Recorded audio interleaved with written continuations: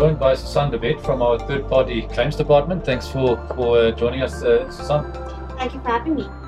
So yeah, I think most of our listeners and viewers are aware of a third-party claim that one can institute after a motor vehicle accident. But maybe you can just in principle explain, when can you claim, etc.? The Section 17 of the Road Accident Fund Act actually stipulates perfectly well within the parameters who can claim and who cannot. So, for instance, I'm just going to, out of memory, cite the Act. I hope I can remember everything. So, Section 17 stipulates that the fund must compensate any person for damages or loss caused by an accident due to negligent driving or wrongful act of a driver. So it's related to a motor vehicle Yes.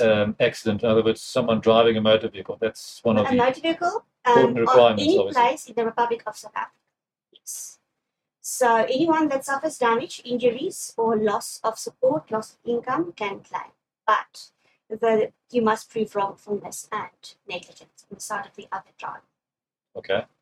And how is this third-party fund, the road accident fund, financed? One often hears or sees in the news that it's insolvent, that there's not enough money. So where do they get their money from? I must say the RAF did struggle during COVID because the RAF's funding comes from the fuel levy. It's currently R2.18 per litre for petrol and diesel. And the RAF gets compensated for every litre that gets sold. So during COVID, there was people didn't travel as much. So the RAF had some issues apart from the other issues that we know of, misspending and so forth. But the insolvency as such is then actually not such a big problem because there's a constant income as people buy petrol and diesel. Yes. And the levy is paid over to the RAF. Okay, but let's maybe get to the case that we actually wanted to discuss today. Maybe you can first give us the facts. Okay, so the facts of the case, this is a very interesting case for me. The facts are as follows. So the accident occurred on the 21st of June 2014. And the deceased at the time he only sustained orthopedic injuries. The claim was lodged by his attorneys against the RAF. They issued summons, they sent him to medical legal experts, orthopedic surgeon, occupational therapist, and a clinical psychologist. But unfortunately, in December 2016, he committed suicide. So that was 2.5 years after the accident. Thereafter, his family, his wife, lodged a claim for loss of support for her and the minor children. So that claim was instituted, summons was issued, and so forth. Then what happened further was that the plaintiff had to, now the deceased wife, she's the plaintiff, she had to prove on a balance of probabilities that his suicide is a direct cause of the injuries he sustained in that accident in 2014. You mentioned earlier that you have a third-party claim if the loss results from the driving of a motor vehicle. Yes. So obviously it could now be argued that the driving of the motor vehicle didn't cause his death. It was what happened in between, the suicide. Yes. That there was a new intervening act. Yes. Yes. Okay. So the court also had to look at the question. Was there a nexus, a legal nexus between the suicide and the injuries he sustained? So did the injuries cause a psychological condition or psychiatric condition that caused him to commit suicide? Okay. And the outcome, I'm sure everybody's very curious to know. So did the court find that they could claim?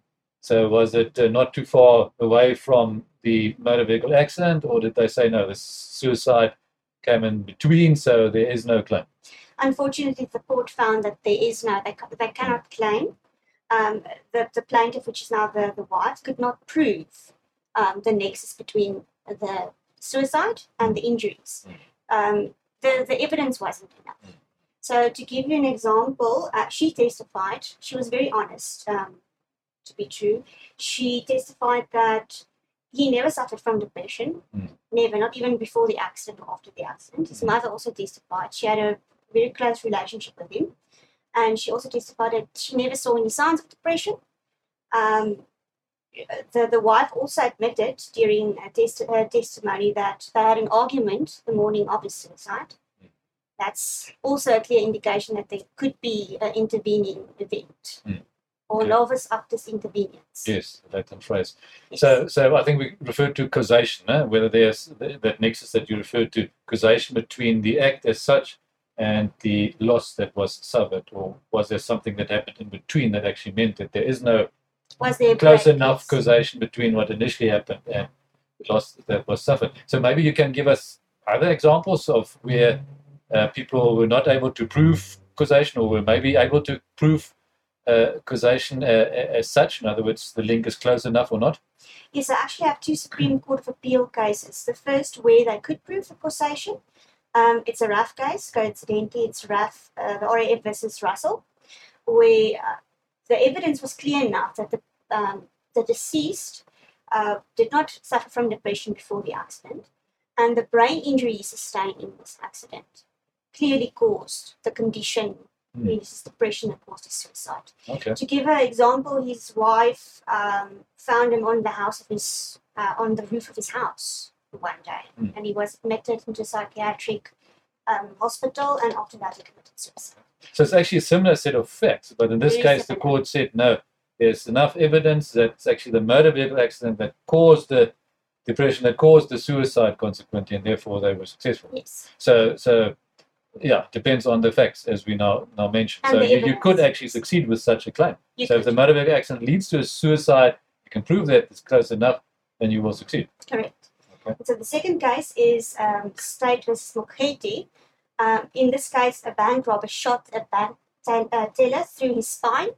He was paraplegic after the incident.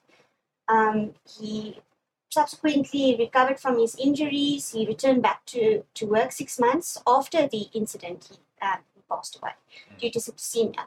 The evidence before the court was that he was told by his doctors that he needs to shift his position, and he needs the correct cushioning in his wheelchair to prevent pressure sores from forming, and he did not adhere to his doctor's advice.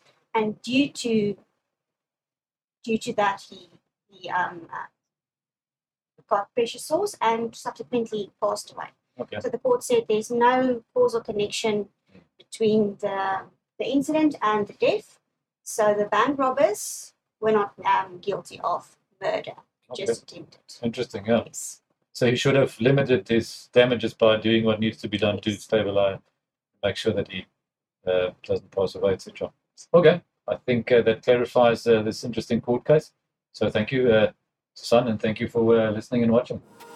That's all we have time for today. Remember, our email address is info@vvd.co.za.